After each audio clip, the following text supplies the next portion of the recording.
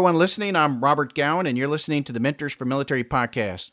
Today's podcast, I'm joined by Rudy, who's separated from the Army, and I thought it might be good to bring him in, let him tell us a little bit about himself and what he's been doing since he separated.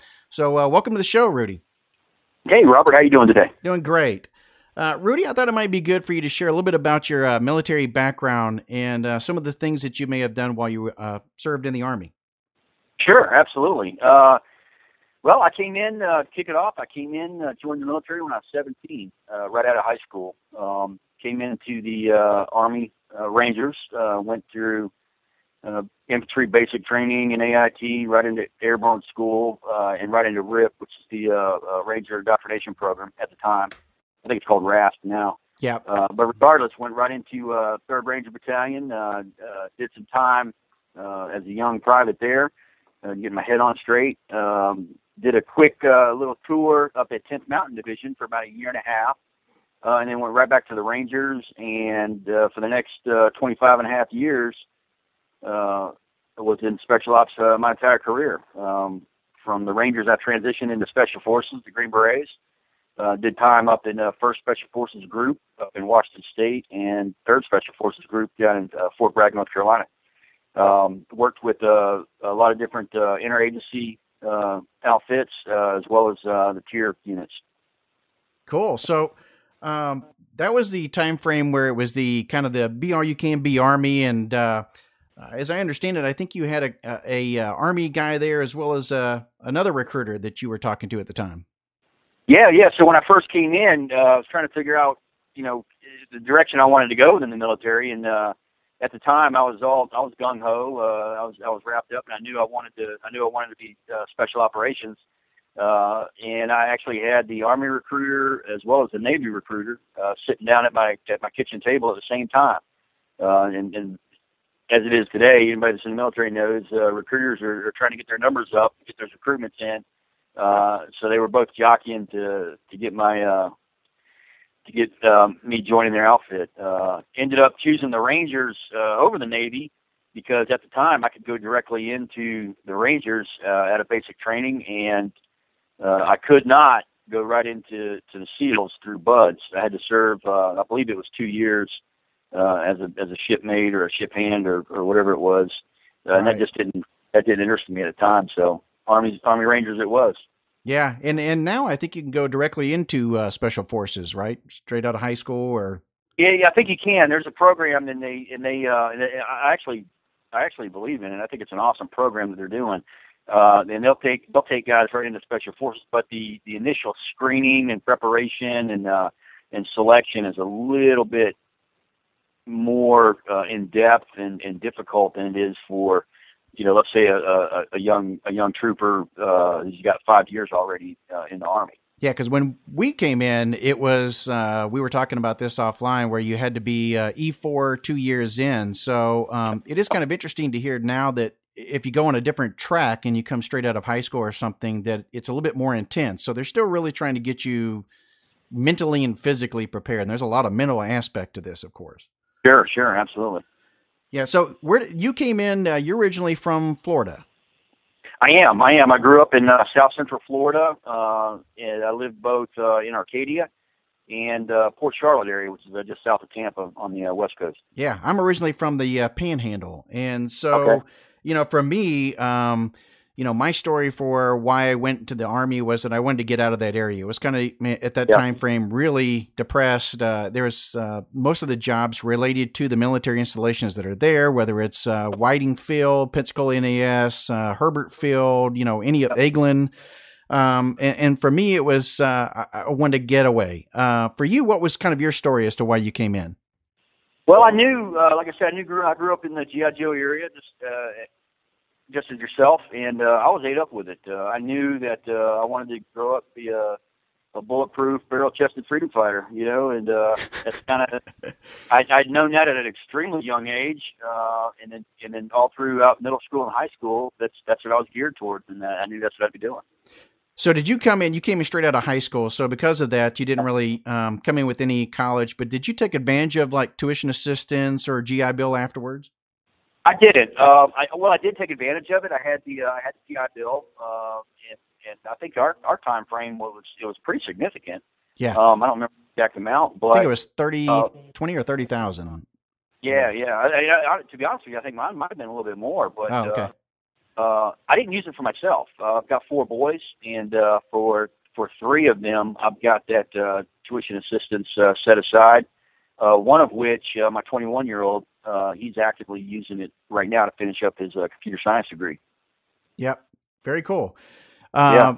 Yeah, it was one of those things that I definitely try to take advantage of when I saw free money laying on the table. But I also had the opportunity where I had the time to do it. Not everybody has that capability, depending upon mission. That was my original plan coming in, was to take advantage of that program and it'd go the pretty typical route, which is, get a college degree, go out and find a job after you're done with the military. Right. It just didn't work out that way during my time in. It was, and especially once 9/11 kicked off, I was, I don't want to make an excuse, because that's all it would be. And I don't want to say that I didn't have time to do it, because the military today affords you, time to accomplish things. It's just that my mission focus and my priorities were different at the time. Yeah. And I chose to stay mission focused, and I was constantly, like I said, especially after 9/11, it was constantly go, go, go. Our up tempo was pretty high. Oh, I imagine.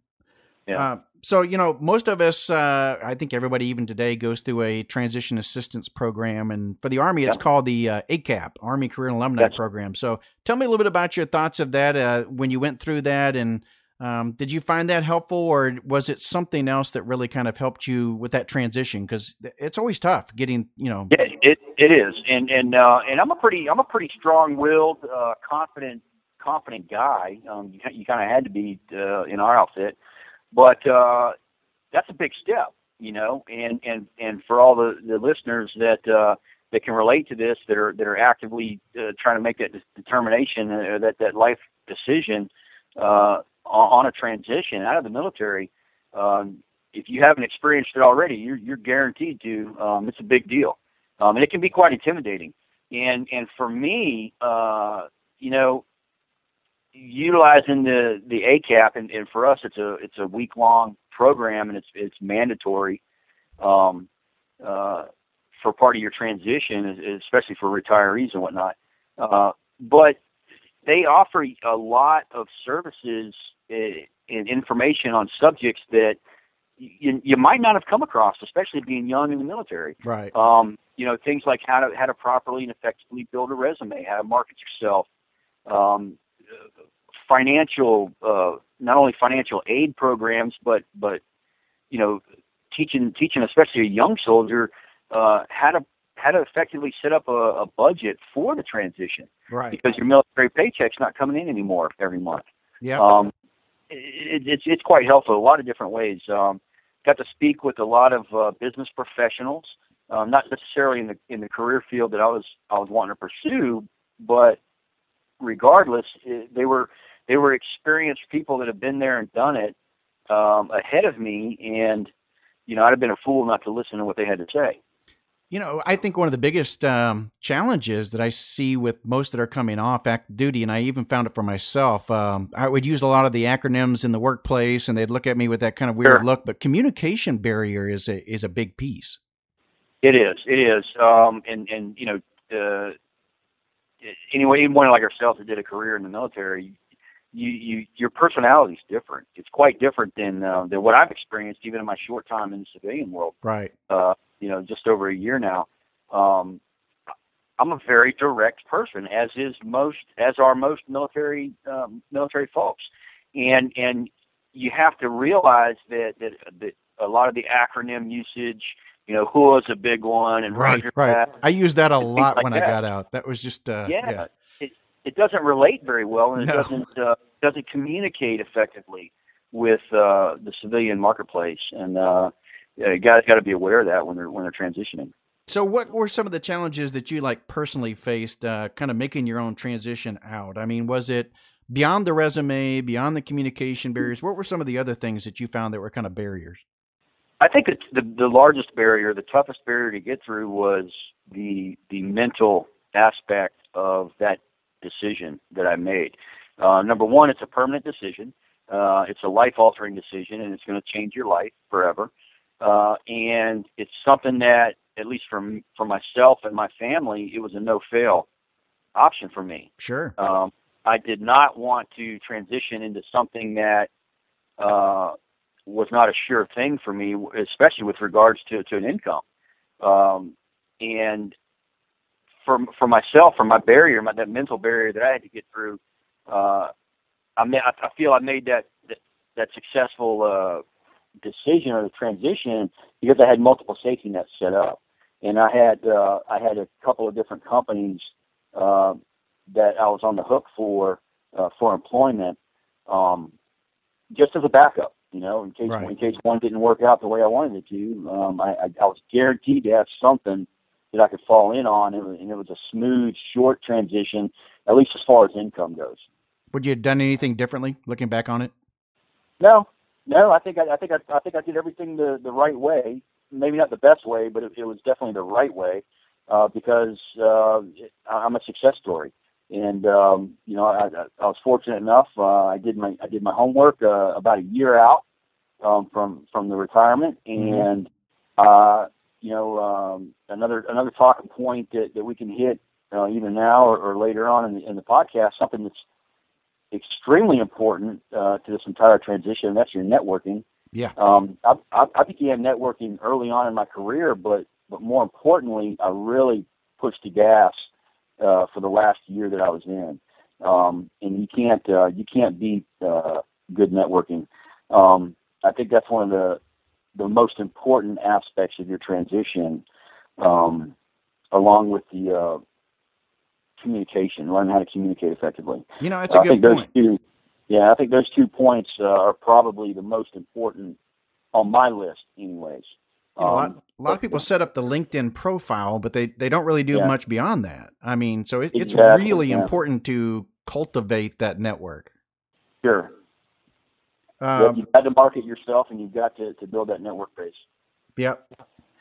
So now, you've been kind of, fortunate in looking at things and finding your way as far as what you're passionate about. And I think passion is trying to find your passion. I know that there's been multiple articles both ways of how people view that. But for me, it's really about finding something that you enjoy doing, whether you apply that to your job, you create a job out of it or whatever. So, how did you go about finding your passion, and how have you been able to kind of put that into your work?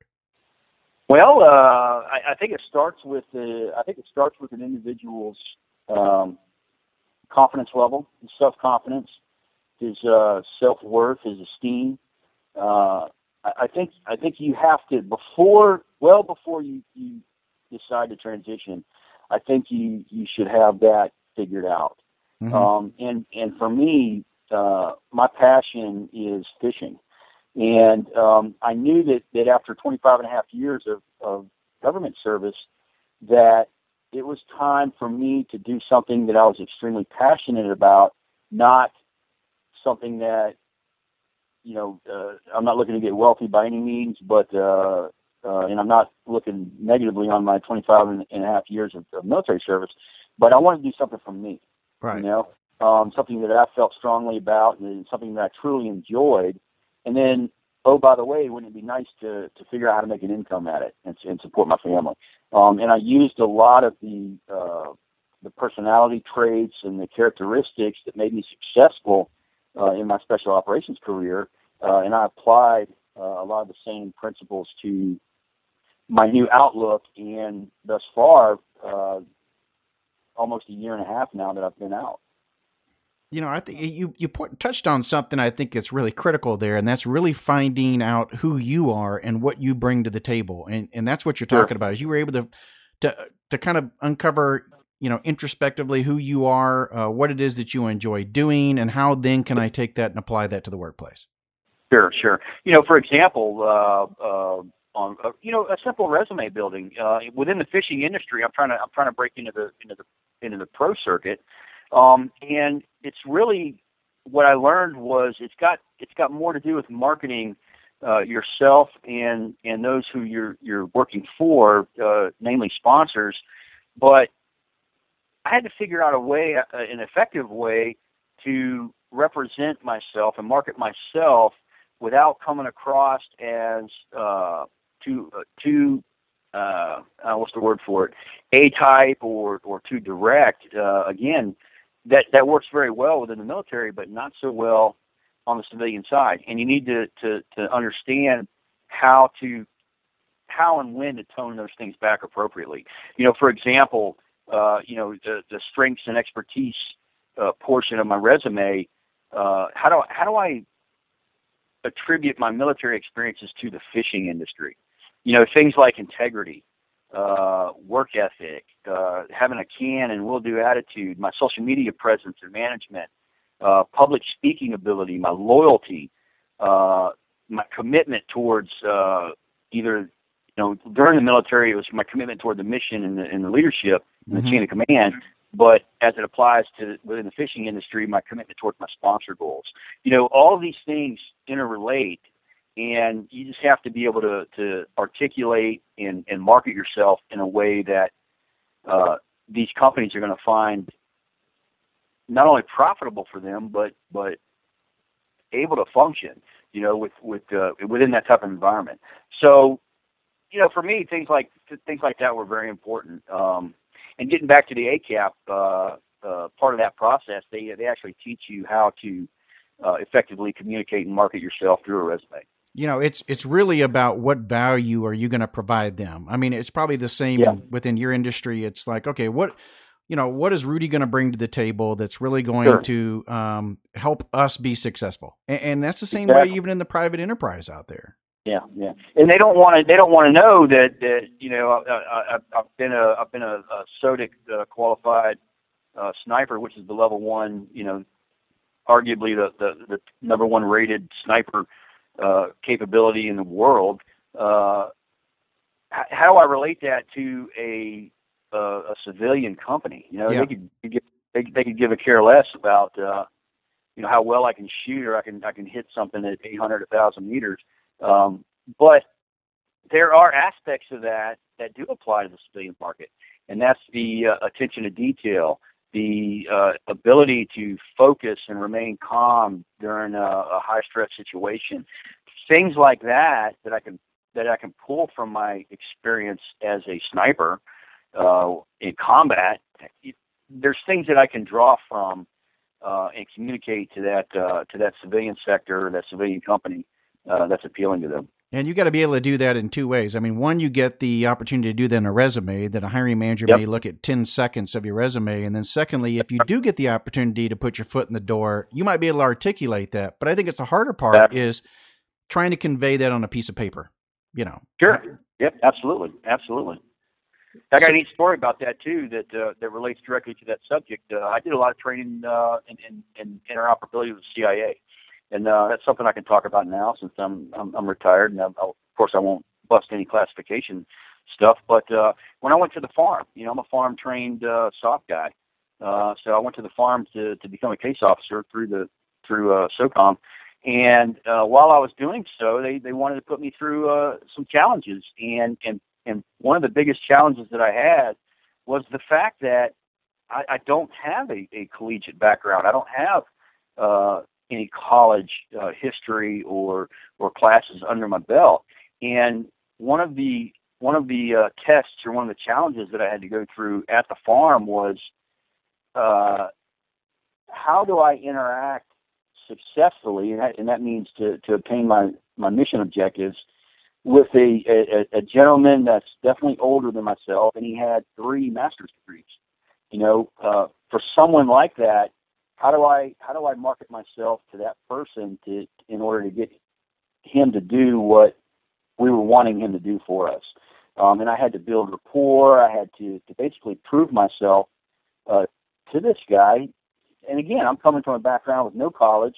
He's a big, he's a very intellectual person, and focused on one of the first questions out of his mouth was, so where'd I go to school at? And it's something that I found challenging. It was difficult, but being able to articulate what translates from my combat experience and military experience into the civilian sector, I think is important. And it's not that hard to do. somebody just has to take a little time and put some thought towards it. Yeah. So you, you really embraced after your military time and everything, the entrepreneurial spirit. You created a company, everything. So tell us a little bit about the what you've been doing since active duty. So part of my plan was basically a three-pronged approach, and it's all directly related with the fishing industry. And again, my goal was my passion is fishing, and really it's tournament fishing. And if you're successful at that, you can make a damn good living at that financially. But more importantly, it's something that I enjoy doing. And so my approach was a three-pronged approach, and that was one, while I was active duty, I started up a side business on my free time, and I was building custom fishing rods. And I built some very good, very high-quality, high-end fishing rods. And name of my company is Jack Ontario Custom Rods. That was one prong of the three-phased plan. The second was now that I have the time and I'm out of active duty, I can really hunker down and gear myself towards tournament fishing and hitting the tournament trails and trying my luck with that. That was the second phase of that operation, and then third and finally was the guide service that I'm kicking off in spring of 2016. It's something that I love helping people out. I love fishing, and especially if you can combine the two with a client who's not that experienced at fishing, and you can put them on some fish and see their faces light up, that makes me happy. And anybody that served our time frame has experienced a lot of negative things since 9/11. Especially if you've been to combat or deployed in that capacity. But, it's time. I'm trying to get away from all the dark side of my life and trying to focus on putting smiles on people's faces and being a little bit more helpful. So how did you come up with the name Captain Jack Ontario? Yeah, that's funny. I did a lot of singleton missions in my career. And sometimes we deploy in a pseudo name or a cover name, if you want to call it that. Right. But I had a name that was always Jack something or other. And I remember my wife and I, probably 4 years ago. She's from upstate New York, and that's why I'm up here now. But we hadn't been up here in a very long time, probably 20 years. And we took a trip up here to see her family. And, while I was up here, I was on the lake on the eastern basin of Lake Ontario. I'm like, well, what the hell? It's summertime. This is one of the best fisheries in the entire world. I'm going to hire a charter and go fishing. Yeah. So we did. During, we were up here for like a week vacation or whatever. But during that, I took a day and took some of her family out, and we hired a charter and went fishing. And she actually came up with the name and jokingly, she was teasing me a little bit. She's like, you're not Jack Burns anymore. It's you call you Jack Ontario. So I thought to myself, and then especially when I knew that this is the area I was going to retire in, right?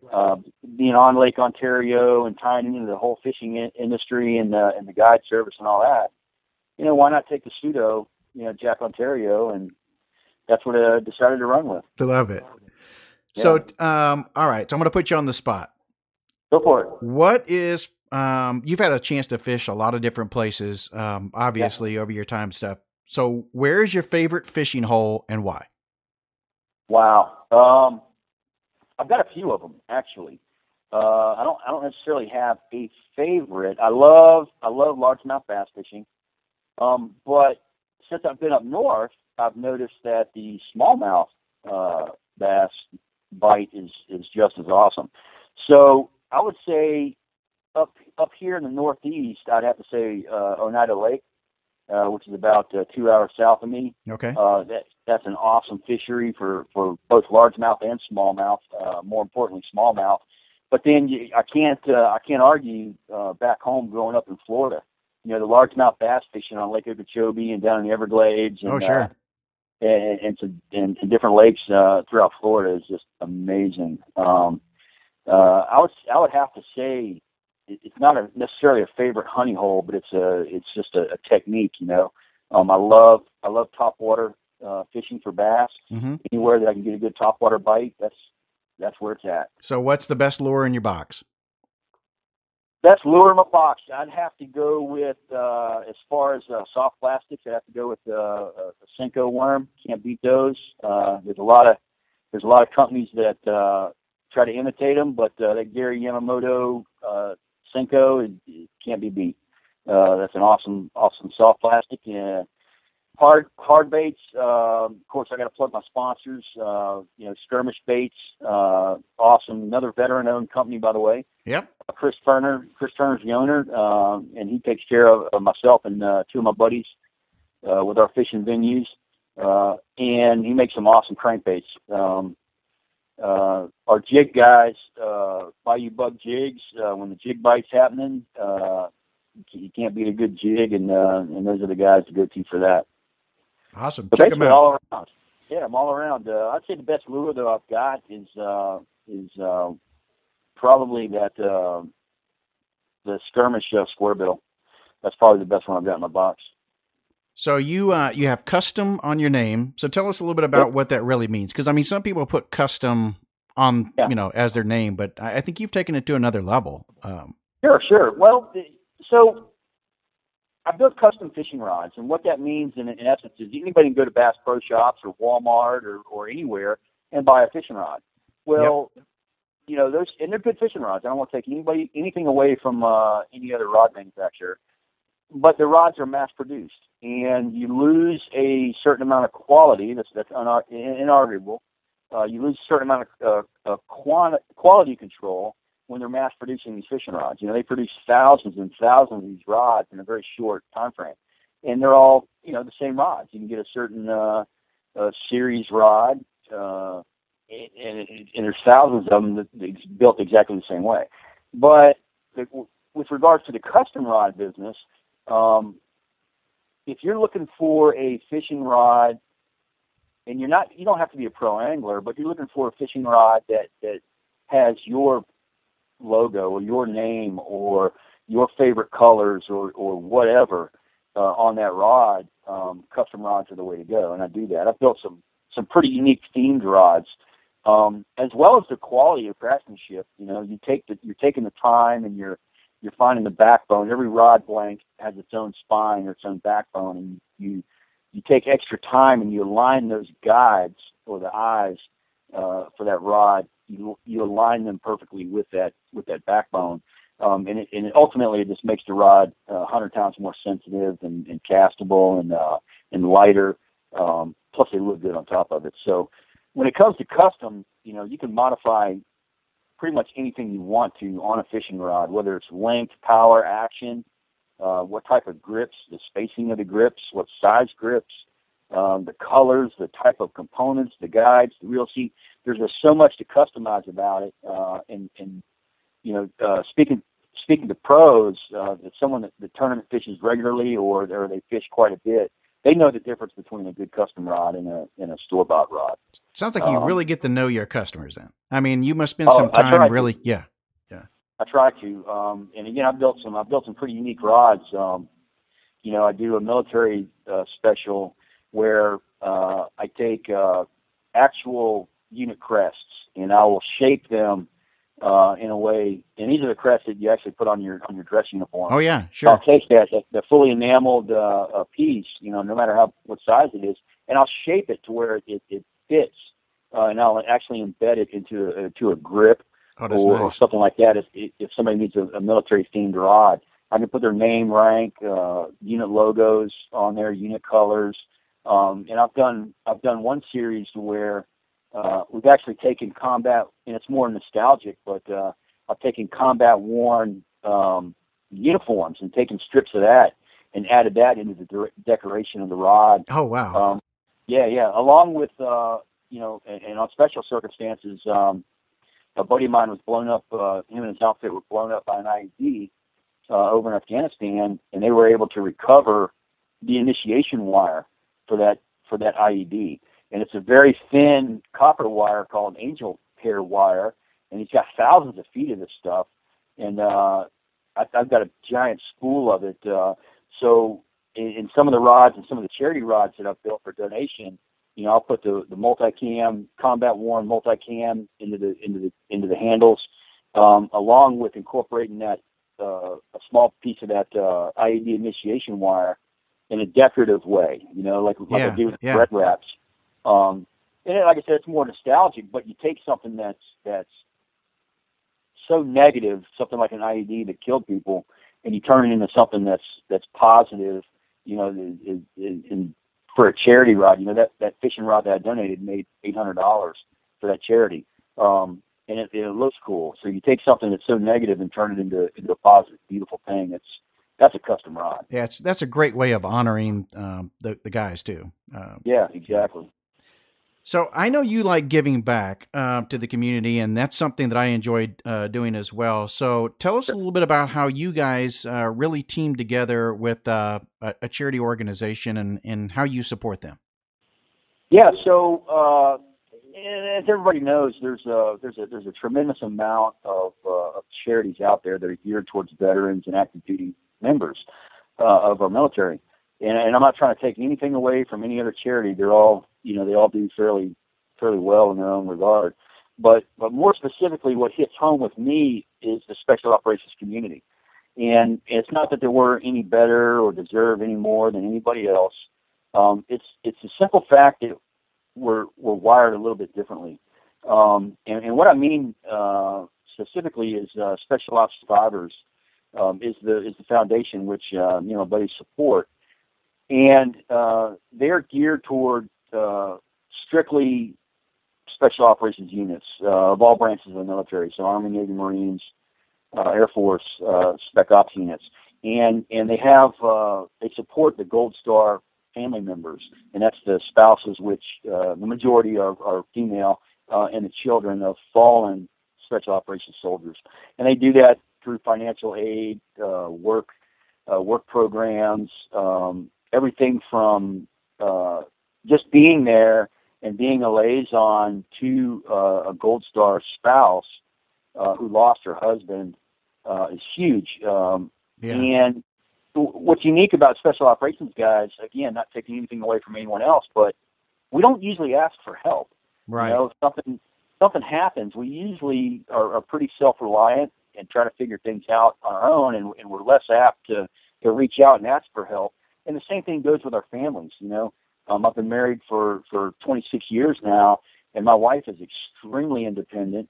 And I was fortunate enough that nothing too terrible happened to me during my service. But God forbid if something did, she's not the type that'll go out and ask for assistance on anything. Yeah, she'll just figure it out for herself and make do with what she's got and work through it. And most special operations families are like that, and it's a very tight knit, very, I don't want to say cliquey. That's got a negative family connotation to it, but yeah, you've got to be in the circle to be able to relate to special operations family. And this foundation is made up of special operations families, and they can more easily tap that barrier or get through that barrier. Well, this leads right into, I know you talked about the lure and everything, but this also leads right into another project that you're working on, and that's the book. So tell us a little bit about what you're looking at for 2016 and how that might really kind of help support this organization as well. Sure. So another way, me and my friends and I support the organization is not only through our tournaments and bringing awareness to the foundation by speaking to different folks.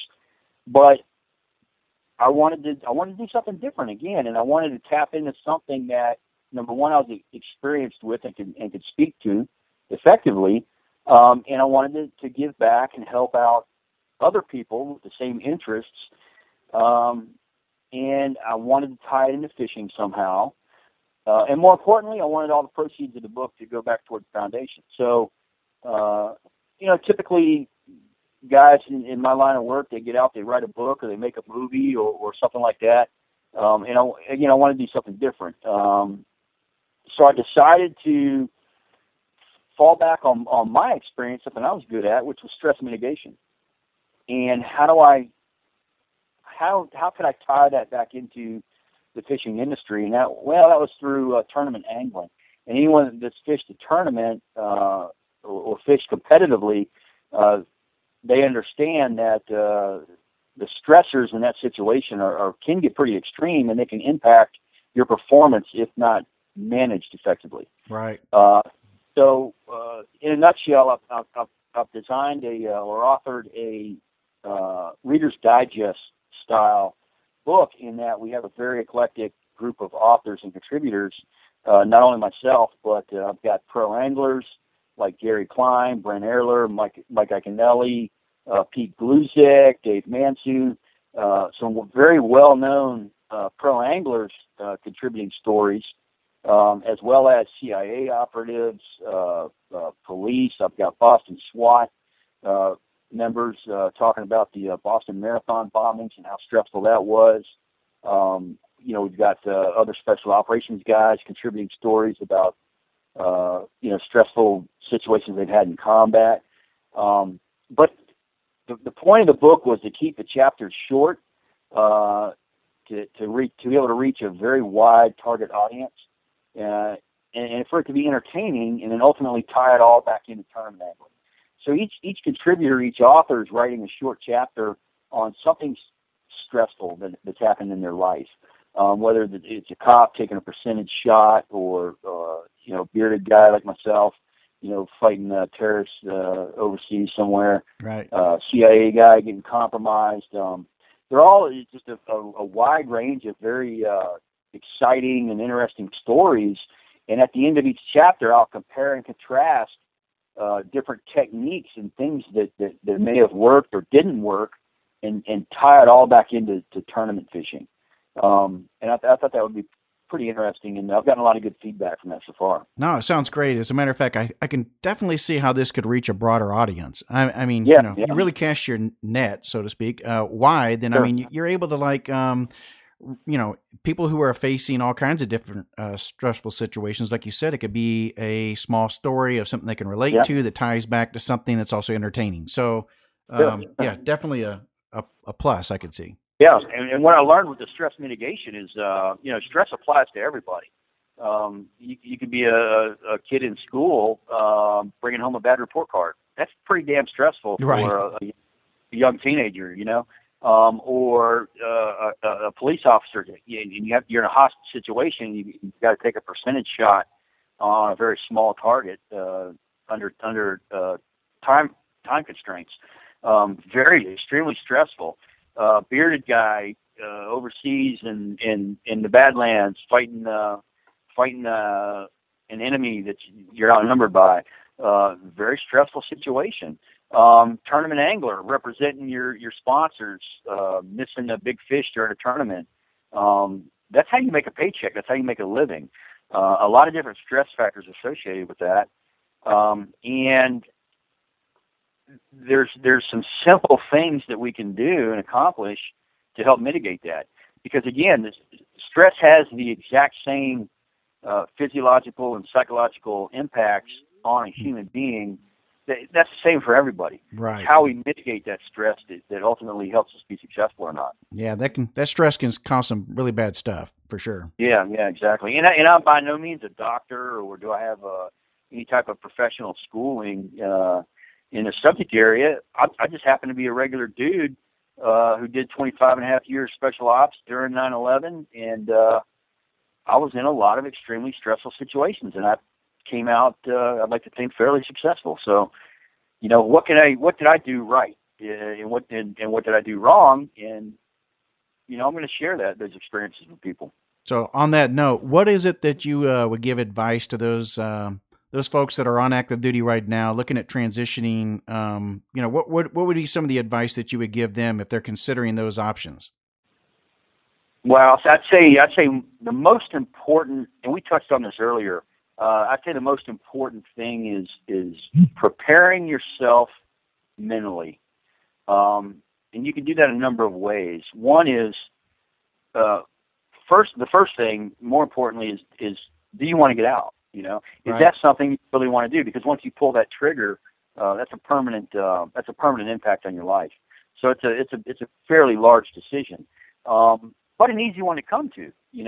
Anyone that's served any amount of time in the military And if you haven't experienced it yet, you will.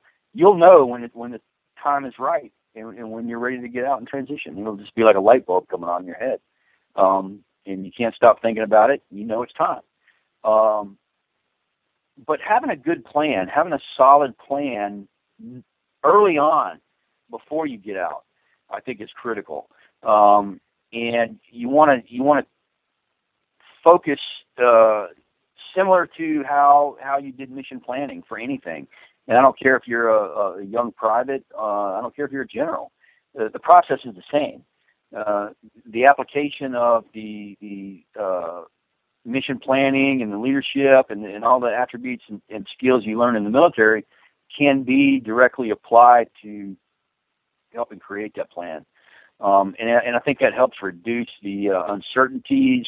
It helps increase your chances of success, and so on and so on. So I would say the two most important aspects are, number one, preparing yourself mentally. Yes, that's what I want to do. And then two, having an effective and a solid plan. You can do anything you want. That's another thing a lot of people don't realize. You're starting with a blank slate, and if you can capitalize on your military experiences, no matter how few or how in depth they go, you'll be successful. Yeah, true words. I mean, I think a lot of folks actually start thinking about transition when they start going to ACAP or when they start thinking about they're not going to re-enlist. And truly it's about, maybe even before you even re-enlist, at that point, am I going to stay? Am I going to go? And then having that plan and stuff set forward. Sure. Well, Rudy, thank you so much for joining this podcast, and look forward to working with you more in the future. Wish you nothing but the best with your custom rod company and with all the stuff that you got moving forward there as well. Absolutely. Robert, I appreciate the opportunity. And like I said, if you're in that position, and you're thinking about, you're questioning re-enlisting or you're thinking about transitioning and retiring and getting out after a full career, take the time. There's a lot of different folks out here, folks such as yourself, myself, for instance, the existing active duty chain of command. There's a lot of people that you can reach out and talk to help you come up with a solid transition plan, because that's something you don't want to skimp on, and you don't want to take shortcuts. I don't think you can over prepare for that. The more options you have, the smoother it'll go for yourself, and the less stressful it'll be. But yeah, reach out, man. Reach out and ask questions, ask for help, and then you'll have a successful transition. Yep, totally. Appreciate it again, Rudy, and we'll be talking soon. You got it, Robert. I appreciate the time, buddy. You bet. Bye-bye. All right. Bye-bye. Really like to once again thank Rudy for being on the podcast today. Good news is that's not the last that you're going to hear from Rudy. Rudy will be joining me in the future podcast where we'll be talking at the first of the year with other entrepreneurs, former military service members, their spouses, those types of things. So excited about the future. Also looking at possibly doing some live shows. So we'd like to get your feedback, your comments, and suggestions. You can reach me at robert.gowan, Gowin, at mentorsformilitary.com, or reach out to Rudy at mentorsformilitary.com as well. You can also follow us on Twitter at RWGowan, Gowin, or for Rudy, it's at Captain Jack Ontario. And we look forward to having you guys provide us some input on the show and what we might be able to do in the future. With that, again, thank you for listening to the podcast. We hope you got something out of it, and we hope each of you have a wonderful holiday.